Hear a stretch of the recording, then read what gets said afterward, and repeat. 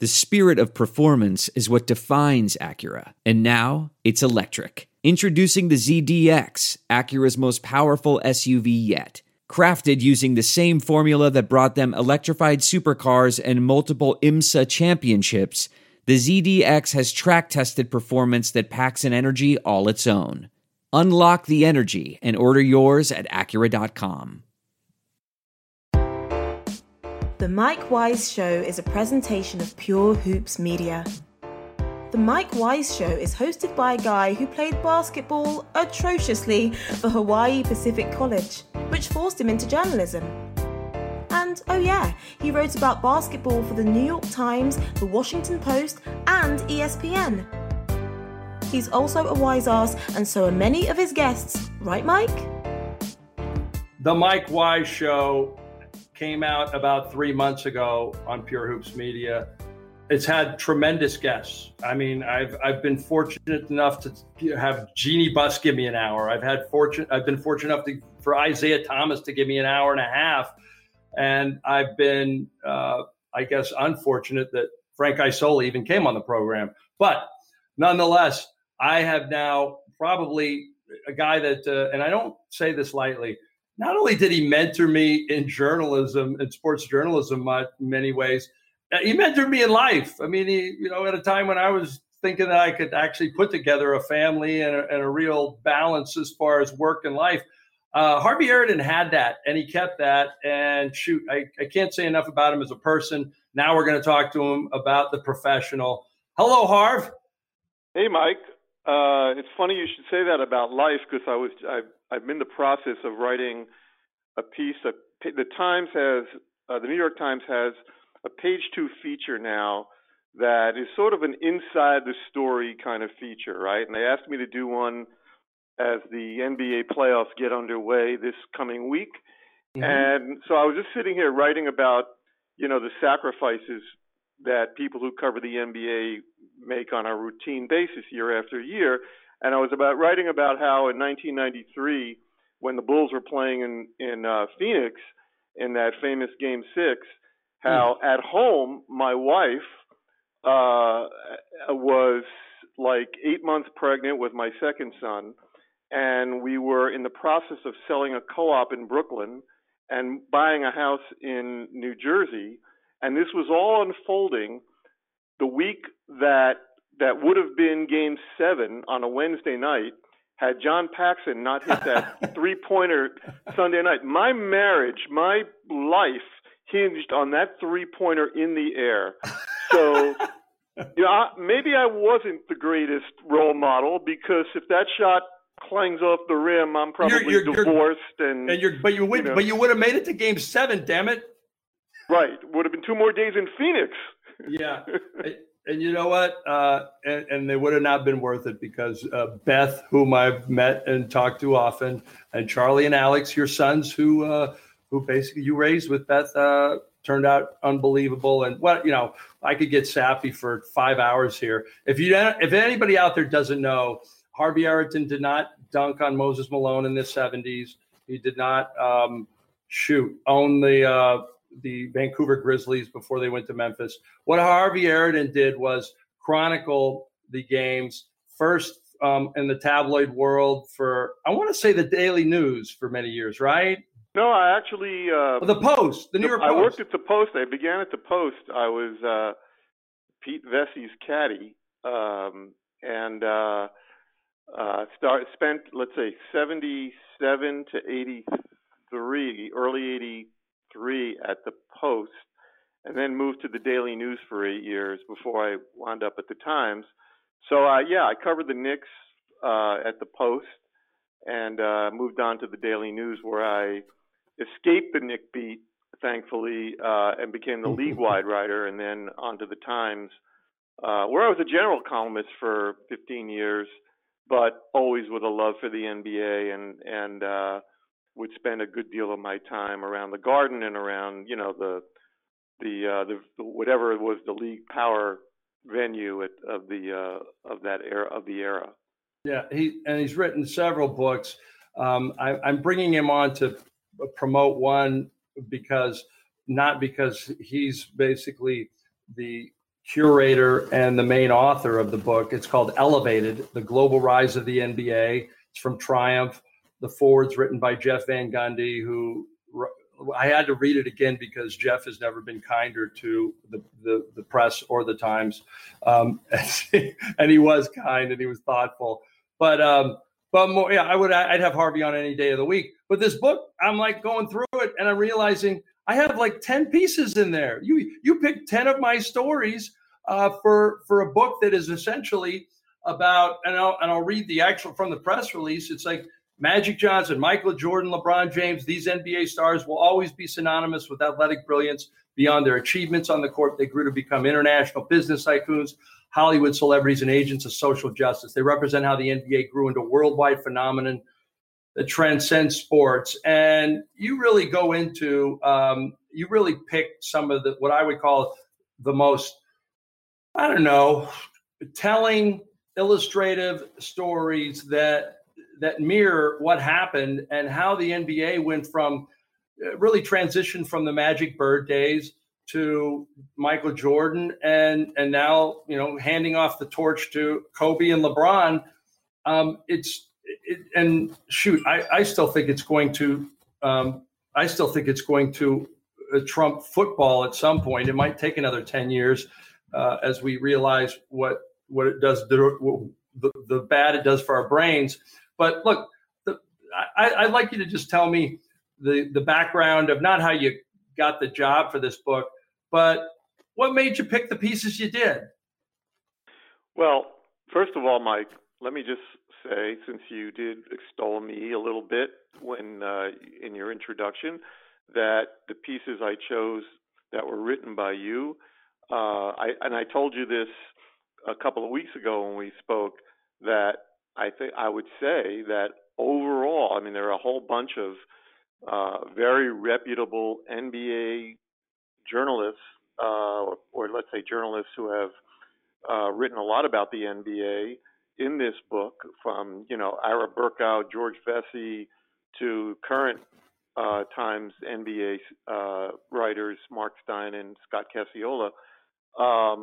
Selena Roberts, Lee Jenkins, Howard Beck, Chris Broussard. There's a whole host of people who have come through the Times staff covering the NBA. And on the whole, your work, I think, that is in this book trumps, pardon the expression, but all the others. I mean, the work that you did in your time, how many years was it for you at the time? 10 years. 10 years. 94 to 2004.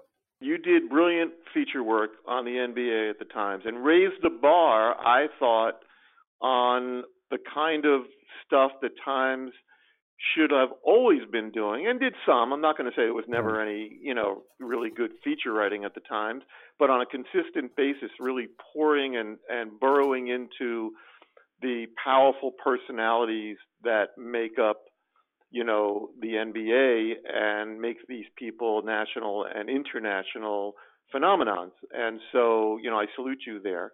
As for the book itself, I left the Times full-time staff in 2016 after the U.S. Open and tennis, which is another one of my great loves.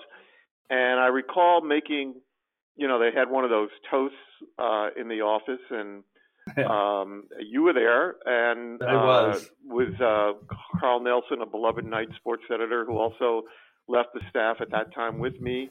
And I remember, standing up to, say a bunch of things, and my family was there. But I remember making a point of saying, that running through that, I probably left a few people out, but running through that roster of people who had covered the NBA during my time there. And, it just struck me then. And that kind of planted the seed for this particular book, because I'm not a great fan of anthologies of a particular writer, where they just throw together a bunch of stories and, here's the work of Mitch Albom or, so-and-so. No, nothing against Mitch Albom's work. It's, it's brilliant, but I just don't understand why those are even books. They're just collections of work that you can find, in the archives usually online or at the library. So if but in thinking about again the quality of reporters and writers that we had at the Times, I started to think about if we could tell a story from various selections of the archives. Now that would be worth doing. And so we sat down. I sat down with Alex Ward, who's the book editor at the Times, and we came up with a time frame. And that, not coincidentally, is the time frame that I covered pretty much the NBA. I mean, I began in the late 70s at the Post, when the league was considered, as David Stern has said over and over again, too drug-infested, too black, yada, yada, yada, that the league had, a negative sort of connotation to it in the late 70s, even though it had some transcended players like Kareem and Dr. J, and was, true fans of the NBA loved it. I mean, my first finals was, the Washington Bullets and the Seattle Supersonics. I didn't know that. I've been a DC guy for 15 years, and I didn't know that was your first finals. Oh yeah, the year that the Bullets won, and then of course the next year the Sonics won the rematch with that wonderful team. Jack Sikma, of course, has just been inducted into the Hall of Fame. And they had a song, Harvey, that actually went with their championship. That was sung by the group Shalimar. Do you remember it? I do not. It was. I should have brought Stump the Schwab, Howie Schwab's on the show a little bit later today. It was called Second Time Around. Uh-huh. And I remember thinking, I love that team because I think Gus Williams was on it. Gus Williams and DJ. I remember Kevin Greavy, who was a shooting guard for the Bullets. I mean, couldn't even get off. Of course, I'm exaggerating, but he could barely get off a jump shot against Dennis Johnson. That's how good DJ was defensively during the part of his career when he was a leaper. He lost a lot of that athleticism when he wound up with the Celtics, but of course was a brilliant, tactician of the game and clutch player. But so, those years, there's an actual chapter early in the book called Darkness Before Dawn. And those are the years that people were saying, worried about the future of the NBA. And then, of course, the Bird and Magic era commenced with that 1979 championship college game in Salt Lake City. The two guys came into the league, and people sometimes look back and they say, well, and that was it. It was a rocket to the moon, but it wasn't really. I mean, David Stern didn't even take over as commissioner until '84, and then they had teams on the verge of folding. They had no salary cap, which they negotiated, in the collective bargaining agreement, the drug plan, all that stuff.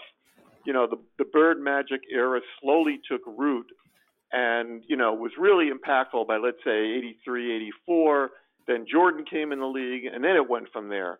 But so that was the game plan with this book, was to take those years. I mean, you could go back and, of course, into the '60s, and then I wrote a whole book on the two Knicks championship teams of the early '70s. When the Garden was, what was it called? When the Garden was Eden. But when you go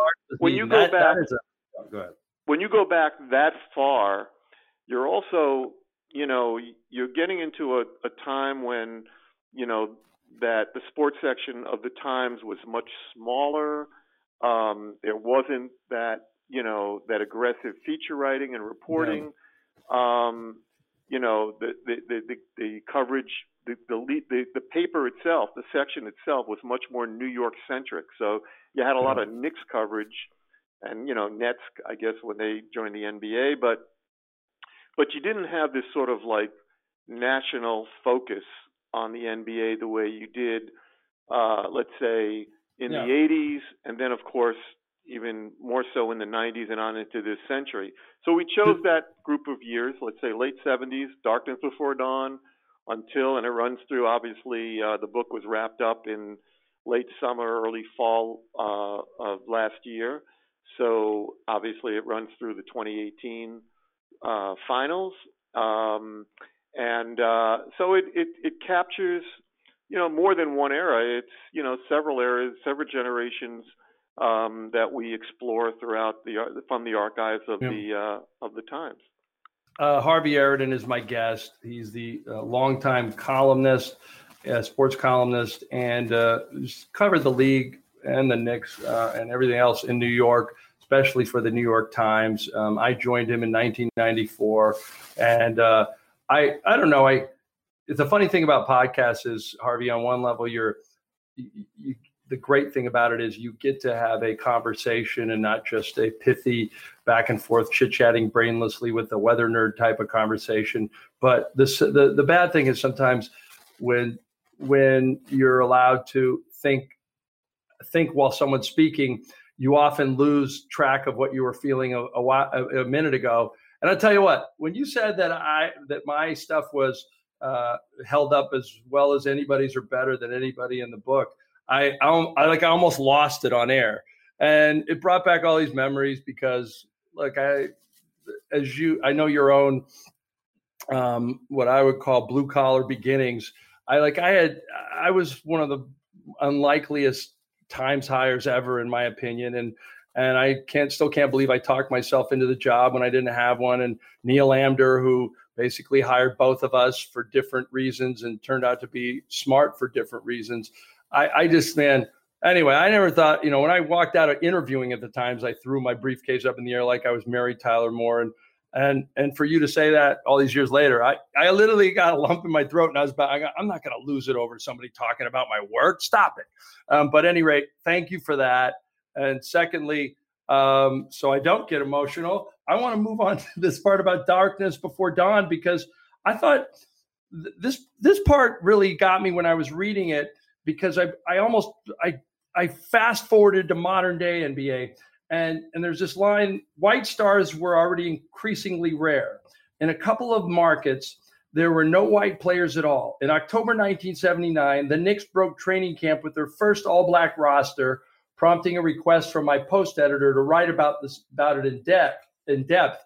I remember Peter Vesey in particular writing a column that either had the lead or in it.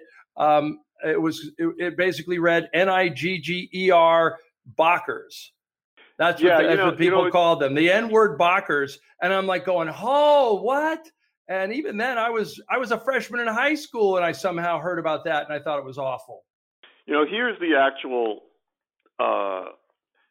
story of that whole thing. I mean, I still have, in fact, when I was I have like a weird assortment of clips, paper clips. I stopped saving things I wrote, in the actual printed paper years ago, and then I had a bunch of things in the drawer of a roll top desk that took on some water in our basement when we moved to Montclair, New Jersey, and Beth inadvertently tossed out the desk and all the clips. So, sort of like my mother throwing out my comic books and baseball cards. But so I have very few actual paper clips of things I've written through the years, but I do have some of those post clips. And in researching this book, I went and I said, well, lo and behold, I have the page of the New York Post that had my column twin next to Pete Vesey's column on that particular issue. So I wrote a column, and I think I mentioned it in the book, where I quoted Sonny Werblin, who at the time was the president of Madison Square Garden. And he said something like, we don't really think anybody cares in New York about this issue. Maybe in a place like Boston, which I thought was interesting that he would just throw Boston under the bus. But Boston was considered a much more racially polarized city than New York. And then Peter had a column where he just kind of said, and I'd have to go back and check to be precise, but my memory, if memory serves correct, what he wrote was, it's not, he again dismissed that it was any kind of a major deal or whatever. And he said that it's not like anybody is going around calling them the that, right? And but just the sheer mention of that expression, of using it to even dismiss the notion of it being being a problem or a big deal, people remembered the expression. And it's funny because I think it was TNT did a special some years ago on what it was called Whatever Happened to Michael Ray, and it was about Michael Ray Richardson, who was one of the players from that era in the Knicks. He was a mercurial, wildly talented guard, but a kid who was living his life out of control and wound up getting banned by David Stern under the drug plan, and wound up finishing his career or playing much of his career in Europe. The ship be sinking. The ship be sinking. Although, just off on a tangent a little bit, I was part of that quote in the Knicks locker room. The Knicks were having a bad year, and we went and talked to him, and a couple of us, and we said something about what's happening with this team, and he just Michael Ray always had this terrible stutter, and he said, I don't know, the ship be sinking. And I asked him, well, how low that should be the title of that should be a title of a book, by the way. Yeah, I mean, whether it's the White House, current administration, my life, I don't know, but that's a title of a book. It's a quote that's often used, and it's credited to Michael Ray, the ship be sinking. But I asked the follow-up question, well, how low can it go? And Michael Ray looked at me and smiled and said, sky's the limit. And that's the one that's often forgotten. Know that. Oh, yeah, sky's the limit. It was hilarious. But anyway, so TNT does this feature, this documentary, Whatever Happened to Michael Ray, and they interview him in it. And, he kind of casually throws it out there. Oh, yeah, back in the early, when I was first coming in and we had, the first all-black team, they were calling us the NIGG, and nobody.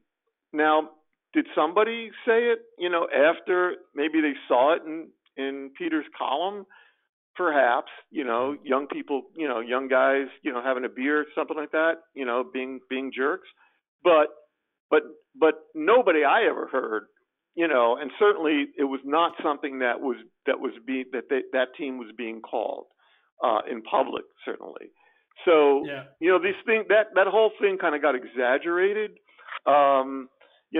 Maybe you can argue it was in poor taste to even drop it. I think Peter was trying to be glib in his column, but nonetheless, that whole thing kind of got a little. It's remembered in sort of an exaggerated way. Yeah, but I think it brings to mind that this line, white stars were already increasingly rare. There was a real sense that the dynamic of black versus white, Bird versus Magic, Boston definitely more white versus Los Angeles, multicultural and more black, that was part of the, not that racial tension stoked the NBA, but that was the fact that there was an American-born white superstar in the league, and he wasn't, floppy socks Pete Maravich, and it wasn't like polarizing Rick Barry. This guy was so, he had this game that came from not just the country, but it seemed like the city too. He could pass and everything. Bird changed everything. When I liken it to today, and I remember when Billy Hunter, the former player union executive director, and Bird at one point said, yeah, the NBA needs another American-born white superstar to really take off. And I don't know if that's true anymore. I think this league, I'm not saying that LeBron and Steph and all these guys have transcended color and that we don't see color, because that's ridiculous. People who say that, God bless them. I grew up in Hawaii. I used to say it. Everybody sees color. Everybody has their own unconscious bias. I don't know if you need a white superstar that's American-born in this league anymore. I just don't, because the most, I don't know, I guess the most prominent one now would be Kevin Love, and he's certainly not a superstar. Yeah, I would tend to agree with you, Mike. I think that if we've grown in any significant way, obviously race is not only still a major issue. The people who say we're in a post-racial society are out of their minds. Especially we see what the politics of today is dredging up. But I do think that it was interesting. The guy in Salt Lake City recently who got into it with Russell Westbrook, right? And he clearly was a guy who was discovered to be, racist in his attitudes. He'd scrubbed his Twitter account, after the whole thing blew up. He had all these terrible things he had written about Westbrook and others, that were part of his Twitter feed. And yet he was a season ticket holder of a team that, is pretty much has, Ricky Rubio's on that team and what's his name? Ingles was a white player.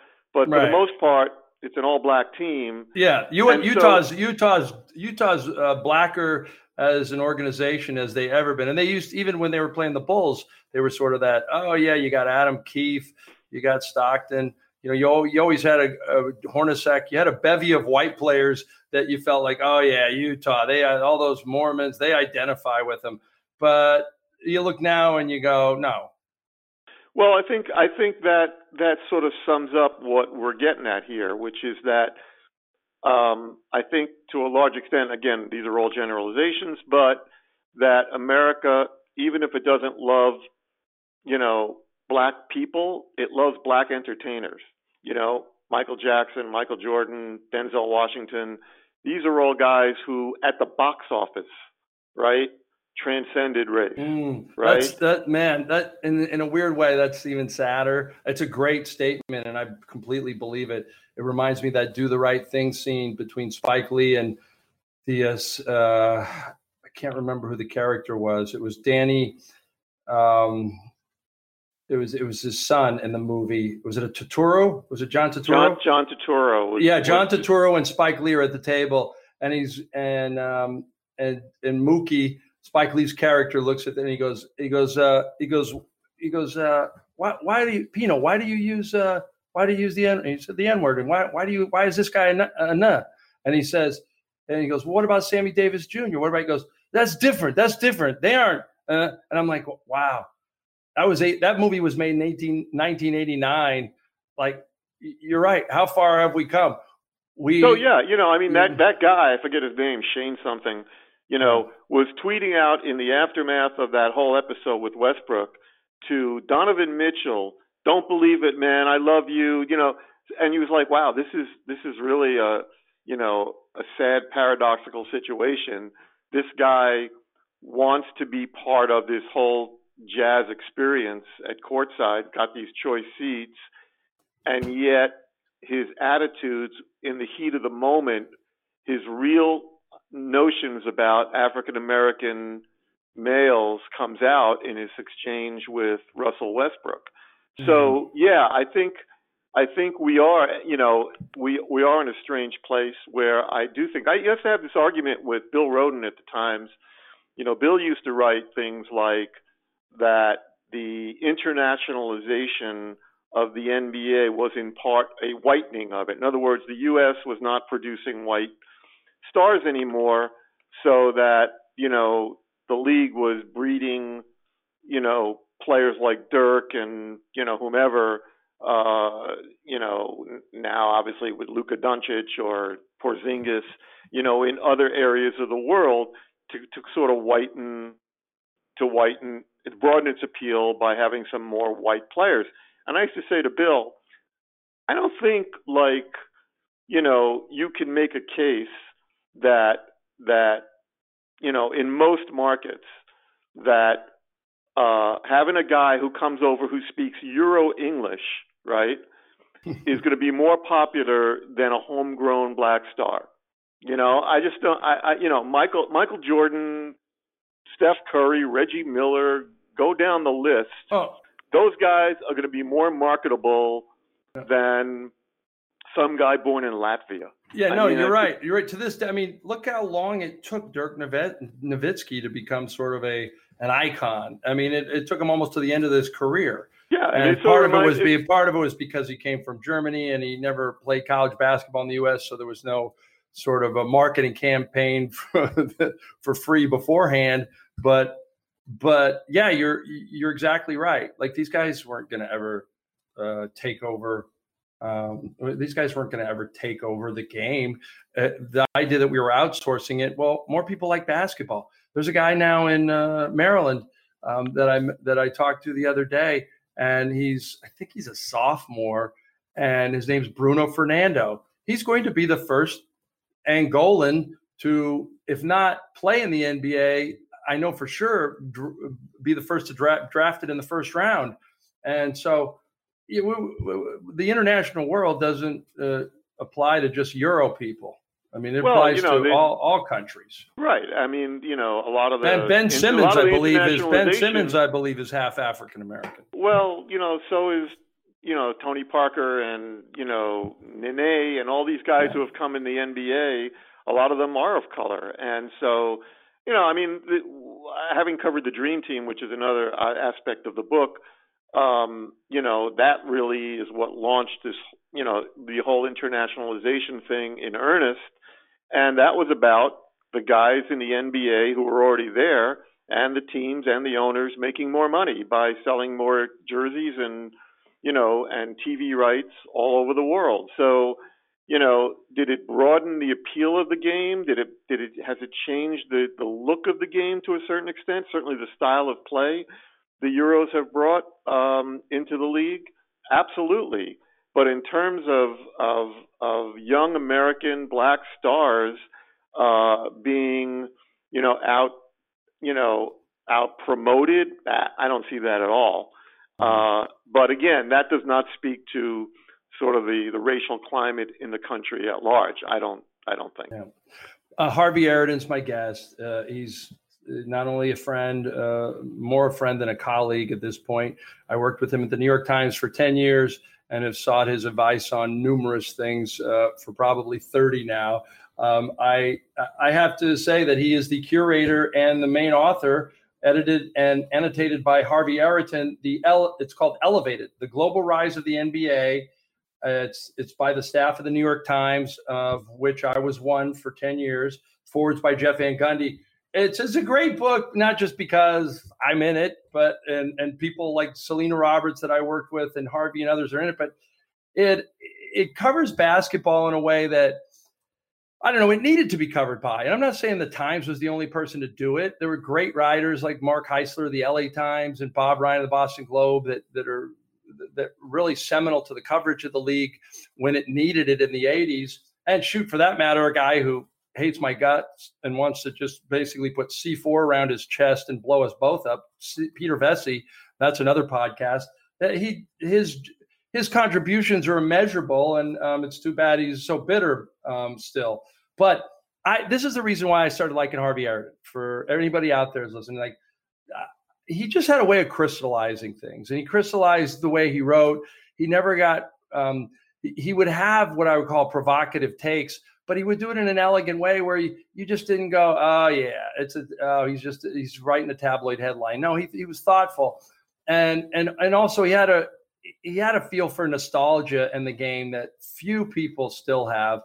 And I want to read this passage from the night that Larry Bird had his jersey retired at Boston Garden, the old Boston Garden, for some people, the only garden that ever existed. And it was February 5th, 1993. It's in the book Elevated.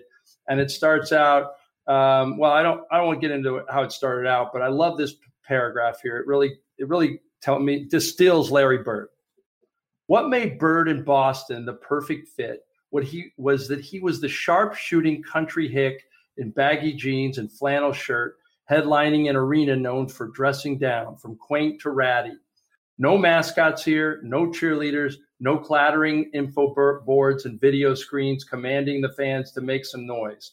Yet tonight, Boston, the Celtics and the National Basketball Association celebrated Bird's career for 2 solid high-tech hours. NBC's Bob Costas signing on as a host at 7:37 p.m. and Bird bidding the fans farewell at 10:02. Time of show, 2 hours, 25 minutes, or about what it once took Bird to get 38 points, 16 rebounds, and 12 assists in an exhausting Garden playoff night. Boy, so many things in those 2 paragraphs. but you could feel the affection for the player, the affection for the time, and you just set the stage well. And as my producer's listening on the other line right now, Bruce Bernstein, he's having chills because he's a longtime Celtics fan. You know what I like about you, Harvey? You're as contemporary as you are old. You almost have the boyish exuberance of someone who still likes going to the games, but the sense and skepticism of a modern day sports journalist. And I don't think there's a better combination, because the worst thing you can be in this business is jaded. Yeah, it's funny, Mike. I appreciate you saying that. Although, I am subject to, the idiosyncrasies of age that, I remember a bunch of years ago going to an All-Star game. It was in D.C., as a matter of fact. So I want to say it was maybe around 2002 or something like that. And I hadn't been to one in a while, maybe 5 years or something like that. And I went to the game. It was during the years I was the Sports of the Times columnist. So, I was spending, covering Yankees in the World Series during the Jeter and Mariano era, and going off to the Olympics and covering tennis. And so I hadn't made it to an NBA All-Star weekend. And I went down there and I was like, holy cow, this is like turned into a three-ring circus. I was getting nostalgic for the days of the early 80s when the media, Friday night we'd have a little media gathering, we'd have a couple of drinks. We'd wind up in some restaurant, Heisler and Sam Smith and, people like that. And I was saying, I'm never going to come back to one of these things again. I've aged out, can't handle it anymore, and then a bunch of years later, I want to say, maybe it was the year they were in Denver, and I think my kids were about 14 and 10 at the time, and they both loved the NBA, both loved sports, and I said to Beth, let's take the kids out to the NBA All-Star game. I'm assigned to it, I don't really want to go, but they asked me to go, and we flew out, and I experienced it completely different, in a different way. I saw it through Alex and Charlie's eyes. And I remember we went to a practice, an All-Star. It was an Eastern Conference. It was a Western Conference practice, and Shaq was, they were just kind of shooting around, and Shaq grabbed Dwight Howard. So it must have been the Eastern Conference. Maybe he was back with Miami by then. He grabbed Dwight Howard out, and they were breakdancing in the middle of the floor. No, Shaq was still in L.A., but it was. Was he still in L.A.? I don't remember. Yeah, you're talking about the D.C. All-Star game, right? No. This is one that was late. This is one in Denver. Denver. Oh no, this was 2005. So yeah, we were with. He might have just been traded in that off season.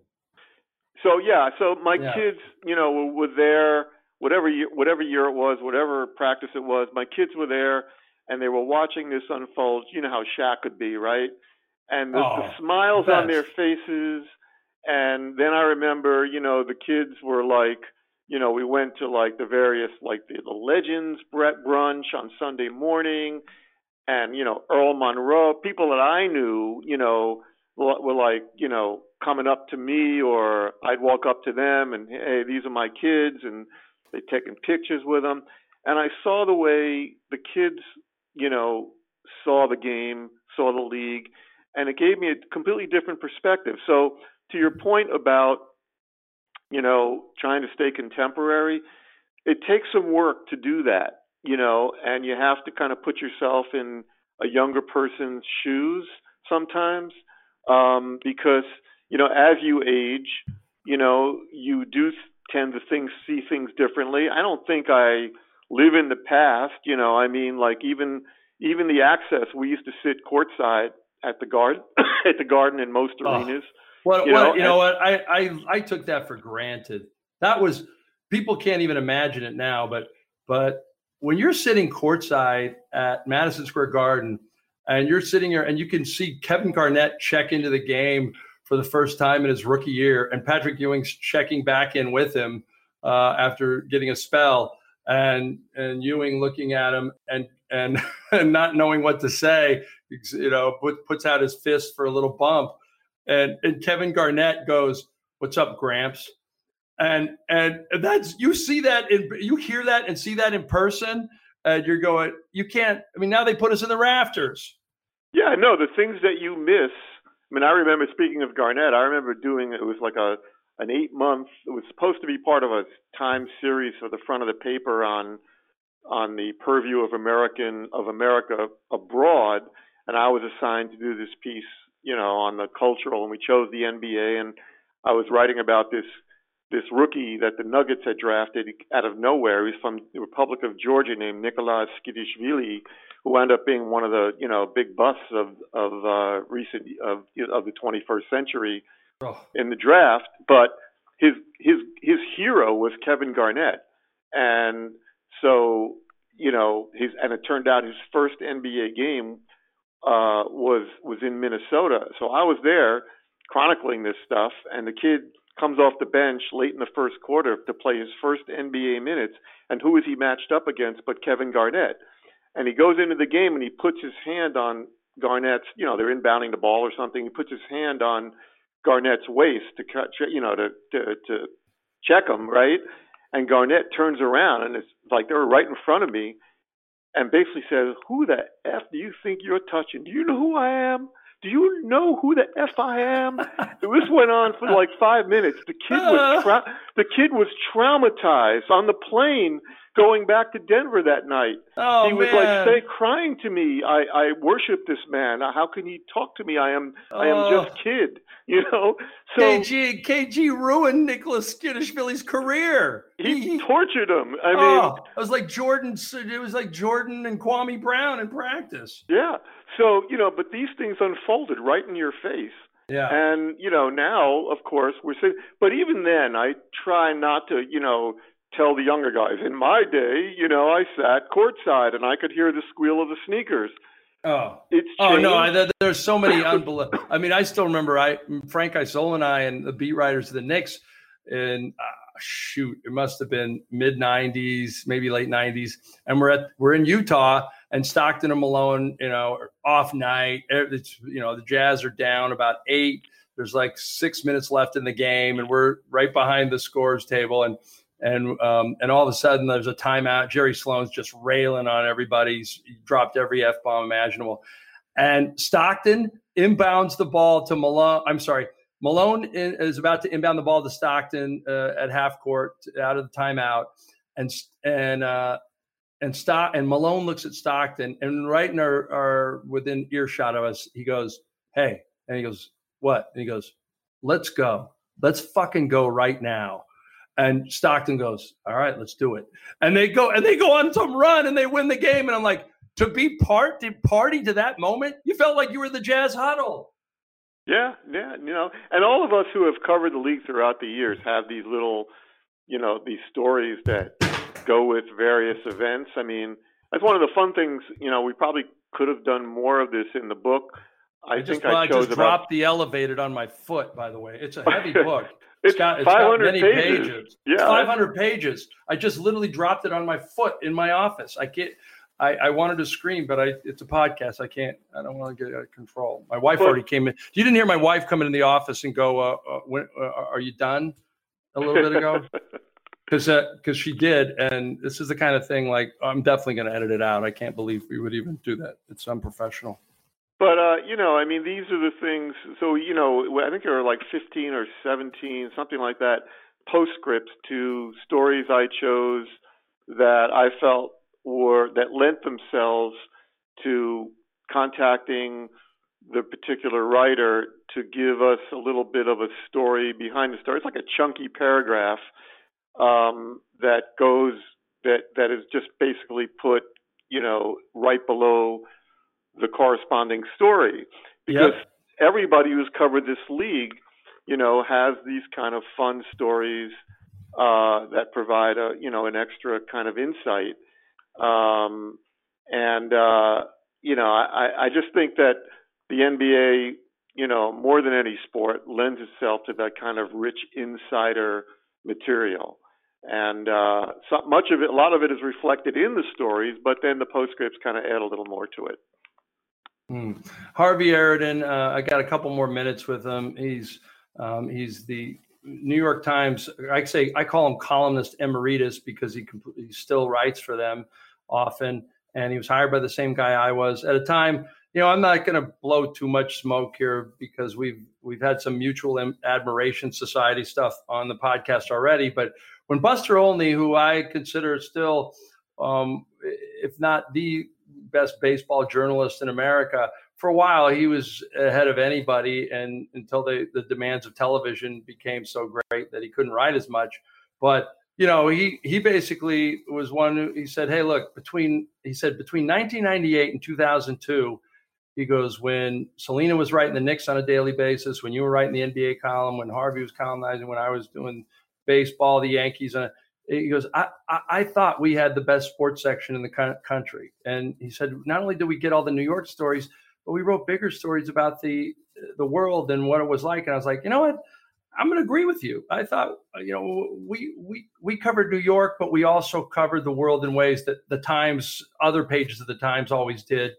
And I still look at those. I still look at that time as almost a halcyon because I feel like this is the one question I wanted to get you out on. Was I feel like newspapers were, when I joined the Times in 1994 and couldn't believe that I got a job there, and I went into what I call the 3 stages of any job, which is the first stage is you can't believe they hired your schmuck self, and there's no way that you're going to fit in here. And the second stage, of course, is, oh my God, the osmosis of all these smart people that went to Ivy League schools and worked at better papers, and it has caught on because I feel like I can hack it, and I'm doing some of the work they are. And then the third stage, of course, is how did that incompetent son of a bitch get his job? I really, I didn't get that at the Times till the very end, and there was only a couple people that I felt that about. And you weren't one of them, for what it's worth. Well, certainly I was not an Ivy Leaguer. This is true. You were in my category. I think the college I went to is now defunct, but So I look at that. And I thought we had a great. I guess what I'm getting at is this. I think we had a great sports section. I felt like newspapers were king then. Newspapers were still king when I went to the New York Times. And I don't know what year they stopped being king, whether it was Ariana Huffington, whether it was the fact that we were so dumb and that we thought we were going to scare people away by charging for our content. We didn't want to put up paywalls. Whatever it was, newspapers screwed up, and we ceased to become king anymore. And not that television was king, but the internet was king, and we didn't catch up to it till shoot in the Times and the Washington Post case just recently. So I guess what I would get to you is just like journalism as a profession, sports journalism in particular. In your mind, like, has it changed for the better, for the worse? Is it just where we are? I teach it as an adjunct at Montclair State University, which is 3 minutes from my house. And the students will always ask, "Oh, professor," which is a trip in itself, being called professor. But they'll say, journalism, is it viable? And you're never really quite sure what to tell them because, on the one hand, I don't want to lie, and I also don't want to discourage them. And it is a complex question because, you can argue that there's a greater demand now for smart, great storytelling, better ways to disseminate it, to make it interactive, to provide video and all that goes with it. But by the same token, because of what's happened over the last 15, 17 years, pretty much around maybe, 2003, 2004, when Craigslist first came out, and there went classified advertising, and then it just was a steady downhill slog from there. What's happened is that there is really no clear-cut formula for how to succeed, how to do journalism, which is expensive. Now what's encouraging is what we've seen, over the last few years with the Times and the Washington Post and I suppose the Wall Street Journal doing well with the paywalls. But does that carry over to local news? I mean, most big city dailies are still struggling. I mean, Denver has one newspaper left with a shell of a staff. Cleveland is now down to 30 guild reporters or union covered reporters. I mean, all over the country. Well, my beloved Sacramento Bee, where I always tried to get a job at because it was one of the great papers in the country under the McClatchy ownership. They let go of Aileen Voisin, a mutual friend of ours, and I'm like, what do you mean they let her go? Well, they don't have a sports columnist anymore. I go, no, what? they have three sports, according to Aileen, 3 sports reporters on staff. I mean, one to cover the Kings, one to cover the Kings, one to cover the the football teams, and one to cover the baseball teams in the Bay Area. That's it. So all around the country, and then you go even more local to, smaller papers, suburban papers, and they're all operating on shoestring staffs. Yes, some jobs have moved to the web, sites like whether it's the Undefeated or the Ringer, but none of these sites, can stand alone without some big sugar daddy of a corporation keeping them alive. We saw that with Grantland. The minute Bill Simmons fell out of favor, ESPN got rid of it. So, these are the questions that you have to ask about journalism. And as a result, let's face it, I used to, as a newspaper junkie growing up, when I would travel around the country, Mike, the first thing I would do when I got off a plane was run to the newsstand and buy however many papers were in that city, right? The last few years that I was traveling for the Times, I would get into places like Indianapolis or whatever. I wouldn't even buy the local paper because it all looked so, so thin and skimpy and, generic. And so, that's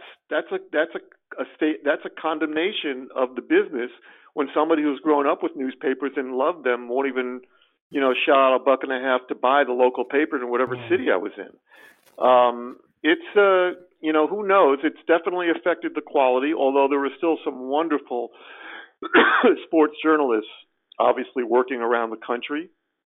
And hopefully, the formula gets figured out and a way to, The Athletic, of course, is a very interesting, attempt at doing non-commercial sports journalism on a, selling it as a subscription service.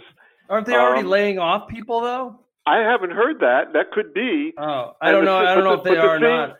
But the thing that always happens with these hedge fund guys, Mike, is that they have these big ideas, whether it was, the Sports on Earth or Fan House at AOL.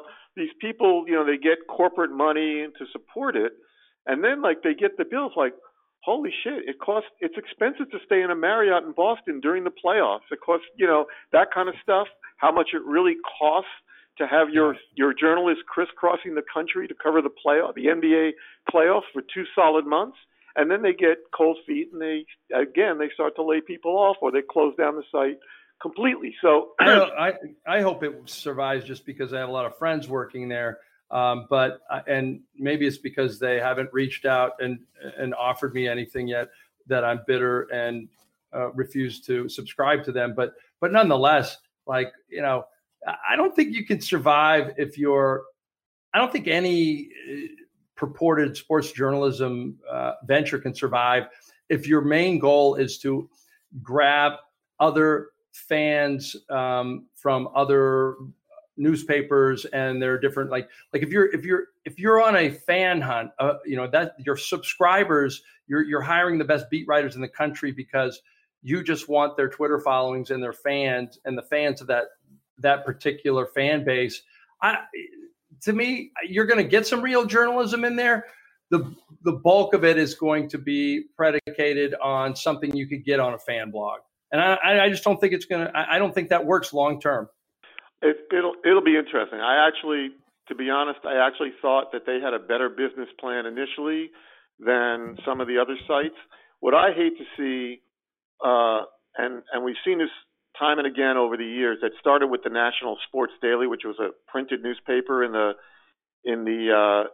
guess when was that, the late 80s, that, you know, you hire some celebrity editor, and then the celebrity editor goes out and hires all the biggest names that he can think of, and then says, wow, people are going to swoon over us because we have Mike Lupica and we have Scott Ostler and we have this guy, but we have no business plan.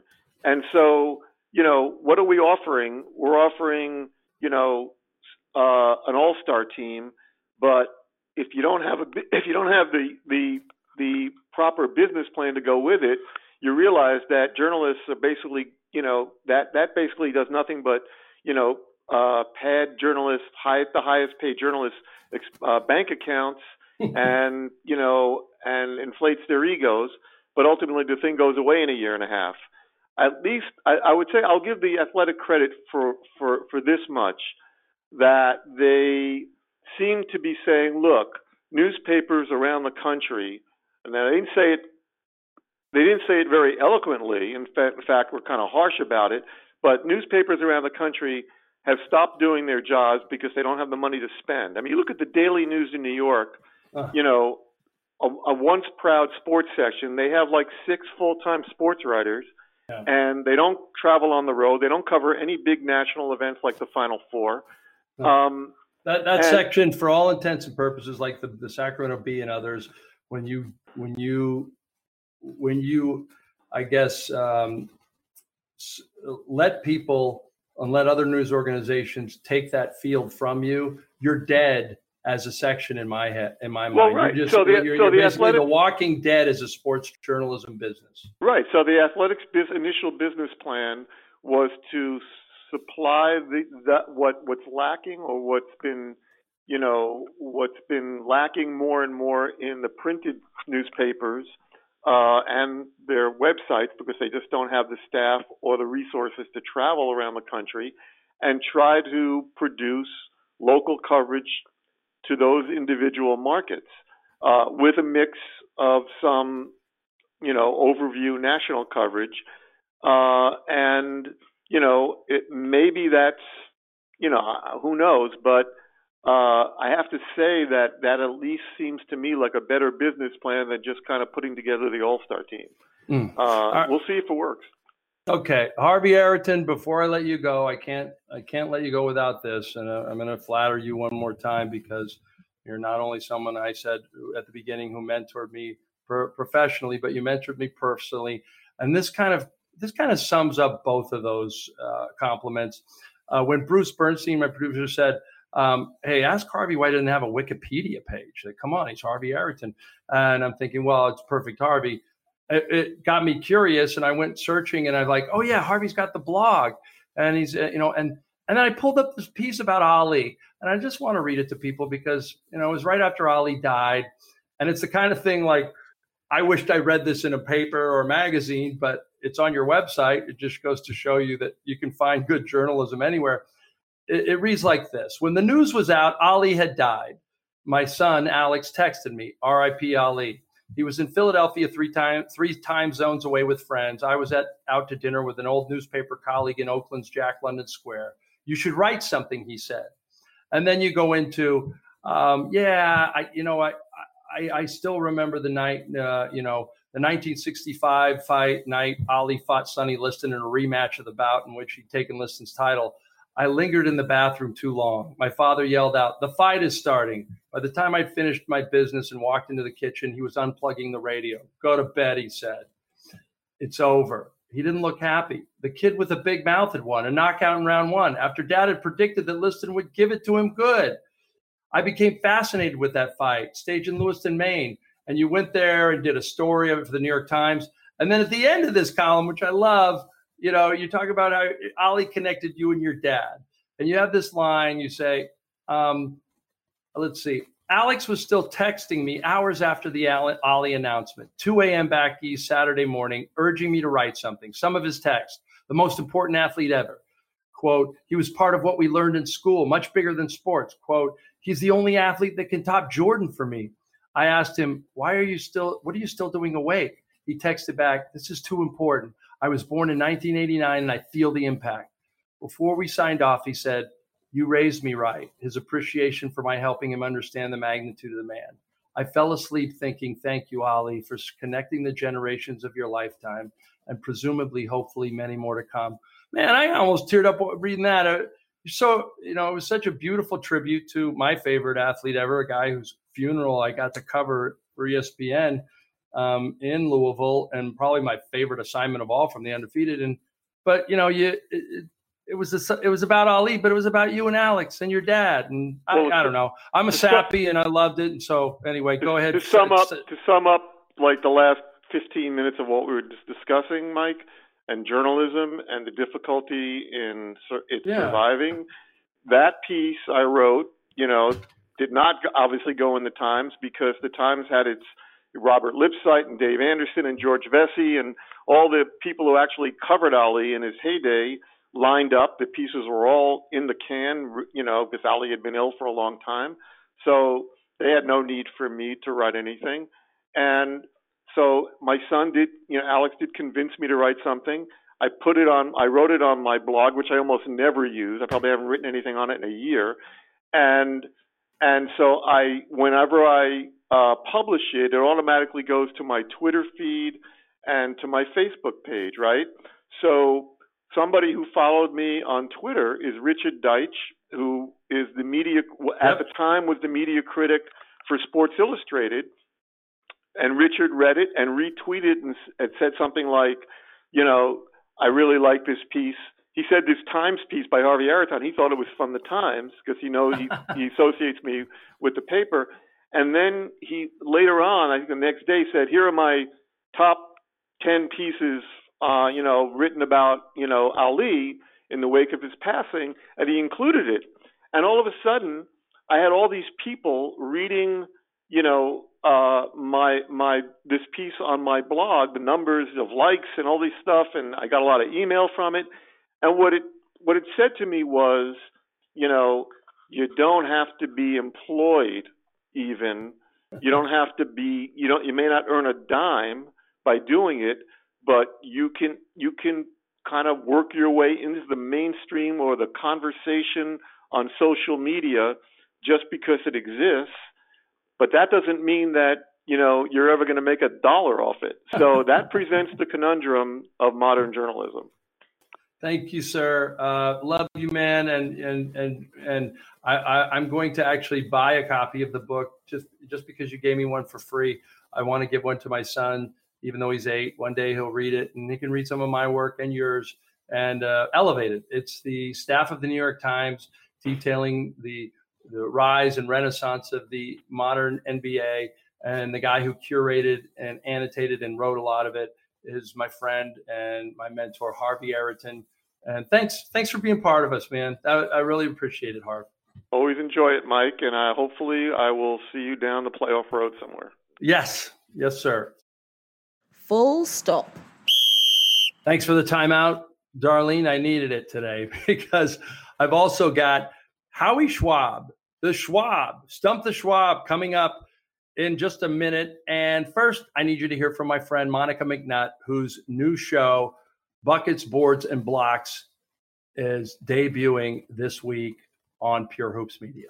Hey, Pure Hoops fans, I'm Monica McNutt, and I'm pumped to announce my podcast rolling out April 11th, Buckets, Boards, and Blocks. We're going to do it every Thursday. Hopefully, we'll have some conversations with your favorite hoopers. We'll get to their journey in the game, what makes it special, why they love the game, all of that good stuff. So please check it out. It's Buckets, Boards, and Blocks rolling out on April 11th every Thursday. Welcome back to the program. I am really excited to be joined today by a guy that Bruce Bernstein, my producer, told me I need to have the Schwab on. And I go, Howie Schwab? And he goes, yeah, the Schwab, like from Stump the Schwab and all that stuff. And he goes, yeah. And I go, I want to say I met him once, but I can't remember. Howie Schwab. We did, Mike. When was it? When was it, Howie? We met up at ESPN one time. Oh my God, it's got to be like 7-8 years ago. Yeah. Yeah, no, I remember. All right, good. So I had a 3.5-year stint at ESPN. You, however, have an unbelievable stint there. You started, what was it, 1988 or something? 1998? 87. Oh, 87. So you went straight from there, from the College and Pro Football News Weekly. Correct. I went from College and Pro Football News Weekly, where I was the editor, to ESPN, where I was lucky enough to be one of the first researcher. And we developed a research department that turned out to be pretty special. And I was there for 26 years until 5 years ago I was let go, and that's life. And the good news is I've bounced back and have done other things like Sports Jeopardy, and now at Fox doing bracketology, and enjoying my life, and moved to Fort Lauderdale, Florida, where I'm happy. Yeah, that's what I understand. Belated congratulations on your marriage of a year ago. Thank you. And I only know that because I asked you about 3 seconds ago, what are you doing? So, Howie Schwab, as people, not everybody knows, was a graduate of St. John's in, I believe, 1982. I got out of high school that year, and I wasn't good enough to actually be recruited by anybody. While you were in the midst of watching some of the great Big East battles of all time, I was at tiny Hawaii Pacific College in Honolulu, and I couldn't even. I was like the 8th to 12th man, depending on how bad I played that week. However, we had an unbelievably historic moment over there on December 23rd, 1981. I am going to stump the Schwab right now. Do you remember what that moment was? December 23rd, 1980. Actually, December 23rd, 1982. That wasn't. I'm trying. Michigan lost out there. Oh no! But I thought that was that Alaska Anchorage, or was that Hawaii Pacific? Oh God! There we go. Yeah, there was a bad. I remember Hawaii Pacific. Well, it was Hawaii Pacific. We weren't actually. The most famous Hawaii upset is Chaminade over Virginia. Boom! You got it. That was it. There you go. December 23rd, 1982. And I only bring this up because, one, you're about to break down the championship game for me, Virginia versus Texas Tech. But two, to me, it's a great story, and that one of those ones that nobody will actually hear outside of this podcast because it's so unique, but Virginia has been on the losing end of two of the greatest upsets in college basketball history. One in the tournament last year against UMBC, Maryland, Baltimore County. Yep. And two, people forget.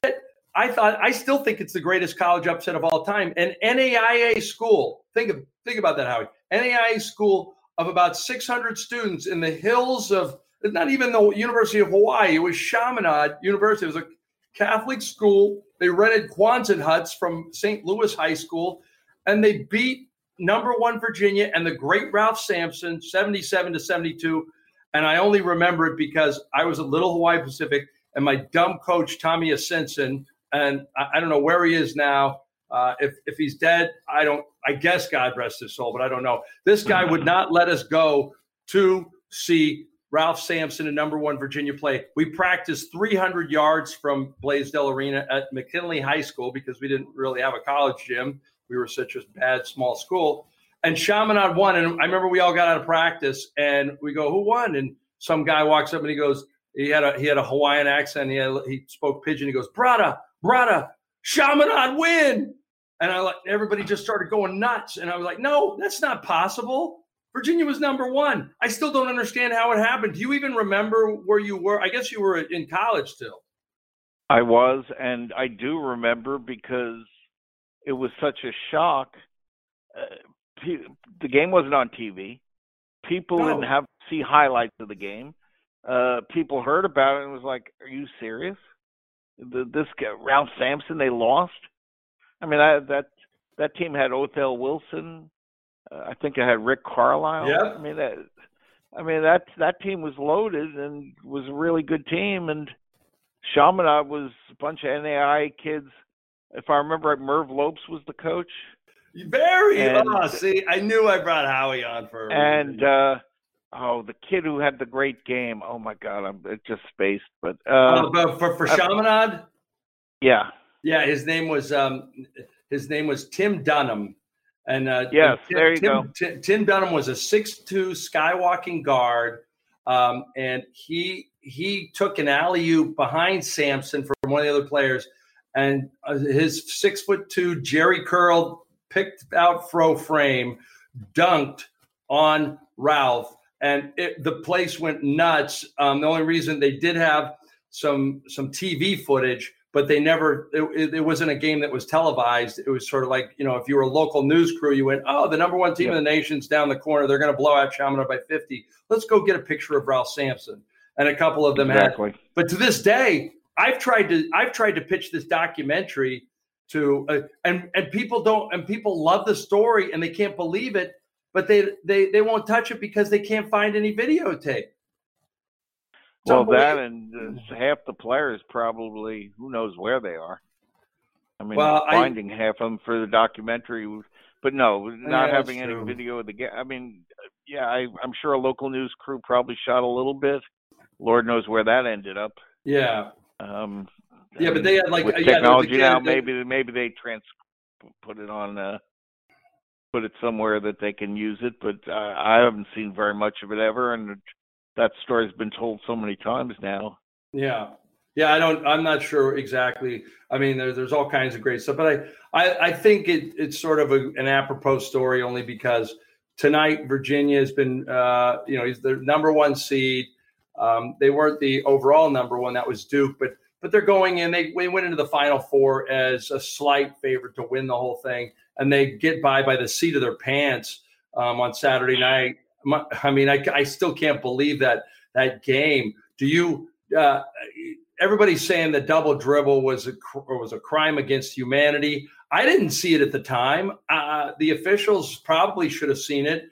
I think people only made a big deal out of it after the fact. When you watched it, what did you think?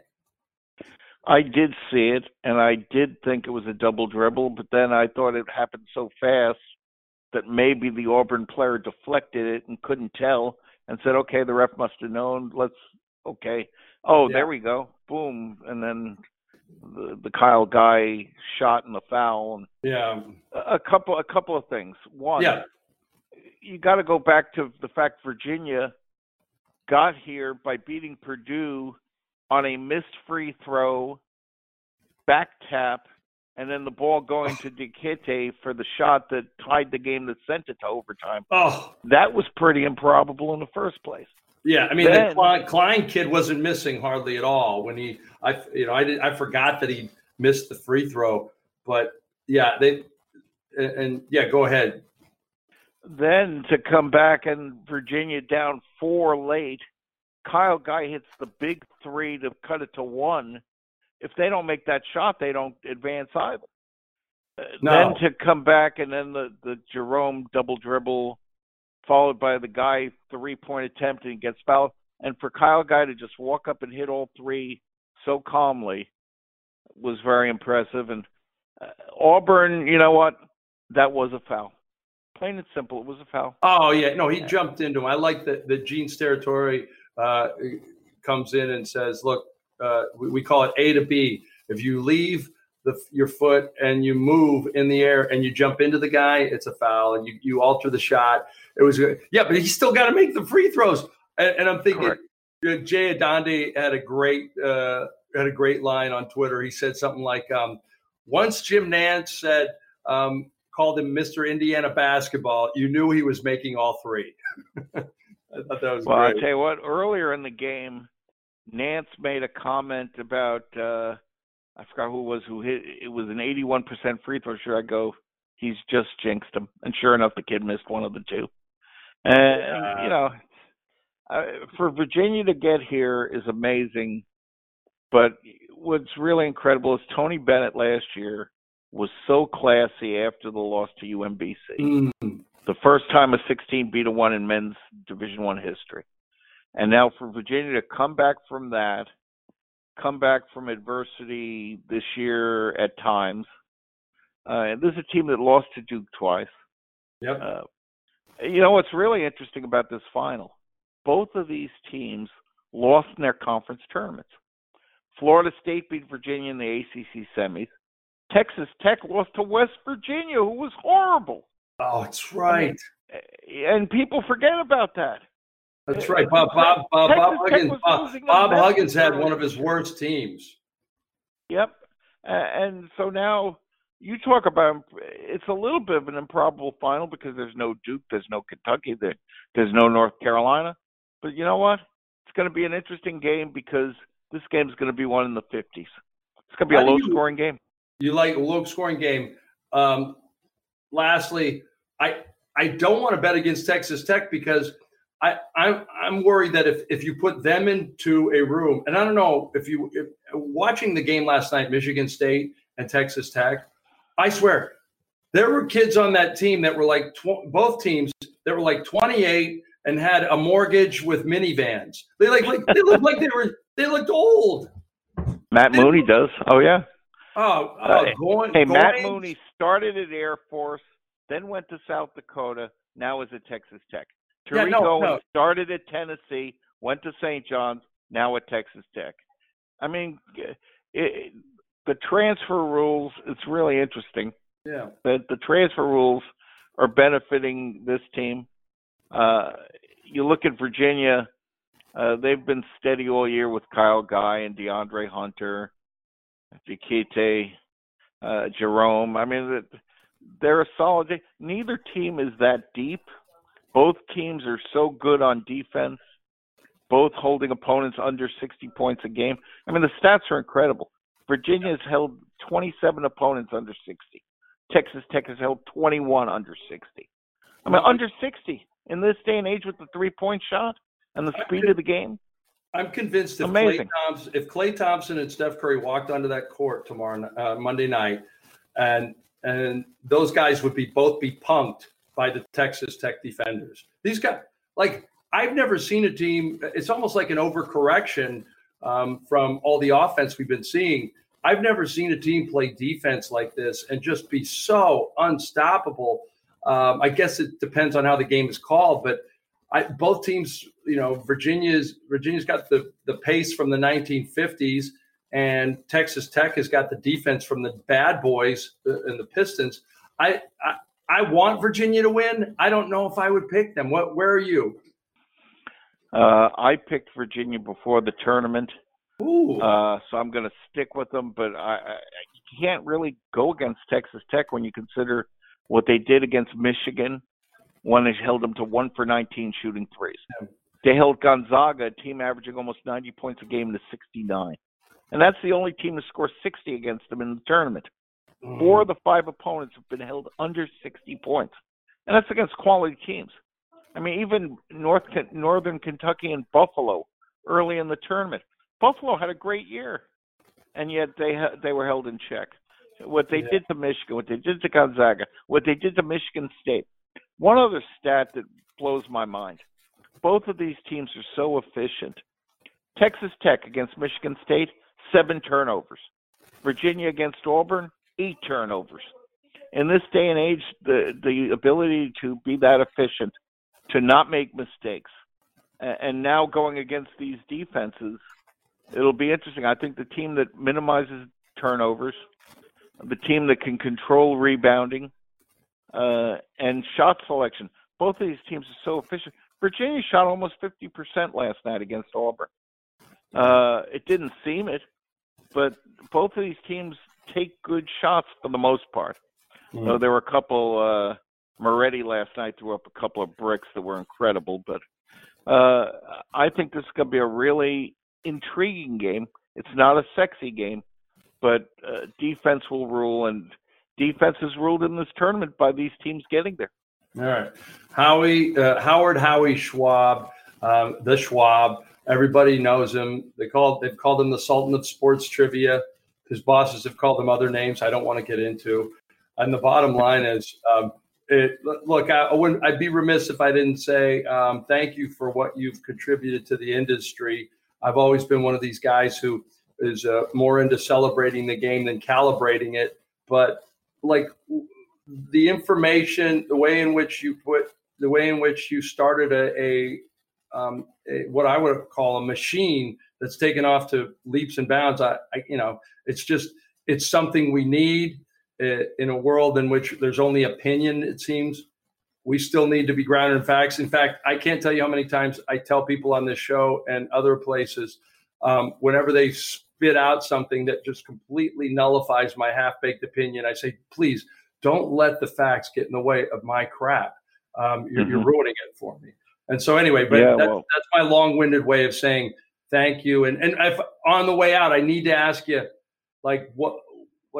if you had to say how the business has changed for better or worse, given your history, what would you say? I think a lot of it has changed for the better in terms of technology, in terms of ability to develop statistics and get the information out there. I think it's turned a negative in some ways in that some sports media are more concerned with the dollar than they are with the product. And that's unfortunate. And I think that's happened in a lot of places. A lot of good people have lost jobs because of that, which is disappointing. But, sports, there's a greatness in sports. There's a drama in sports. Look at the drama of the Virginia-Auburn game. Virginia's up 10. You think Auburn's dead. Auburn comes back, takes the lead. And then, of course, the Kyle Guy and Ty Jerome endings. And you'll be talking about that for years. You're talking about Chaminade, Virginia now, years later. You talk about NC State and Jimmy V cutting down the nets. Yeah. You talk about Villanova beating Georgetown. There are so many great moments in sports, and sports has so much of a positive in your life that I think it's really important to enjoy sports, to treasure the moments, to appreciate the moments. And the other thing about sports media is sports radio and the negativity and the fans and Twitter and the way that people are so negative at times. This is wrong, that's wrong. The civility has just disappeared. I mean, it means you used to what people used to call busting somebody's balls, and they would take it in stride. Nowadays, everything's a blood feud, and it's a personal war. And the one thing I guess I got, everybody was like, hey, it was great. We finally showed passion in Washington a week ago when the whole town booed Bryce Harper. And all these kids were wearing Trader shirts. And all I kept thinking was, I don't want to ever take my kid to a game where he learns to denigrate the opponent more than celebrate the hero that I came to bring him to see. I just don't want to. And I know that sounds sappy and sentimental and old school, but I don't want that. I don't want that world. I totally agree with you. Thank you for the time. I do. I want to catch up with you again. And I don't know, if I'm down there, let's grab food or something. Absolutely. Love to do lunch or dinner. Sure. All right. Thank you so much. Great, Mike. Thank you. All right. Howie Schwab, our final guest on the show this week. All right, let's go. Time to stick the landing. Longer show than usual. Thanks for staying with us. And thank you to Howie Schwab and Harvey Araton. Obviously, I'd also want you to listen to Catch and Shoot with Noah Kozloff and Adam Stanko, and also our other podcast, Pure Hoops with Eric Newman and BJ Armstrong. Both tremendous insight, thoughts, levity that you won't get anywhere else. And of course, my friend Monica McNutt, who comes out with Buckets, Boards, and Blocks this week. Jeff Torini, thank you. Bruce Bernstein, thank you. Pure Hoops Media, thanks for showing some belief in this show and this product. I love it. And I love talking basketball through the lens of life. Peace. See you next week, everybody. The Mike Wise Show used to be called The Wise Ass Show, but it remains a presentation of Pure Hoops Media.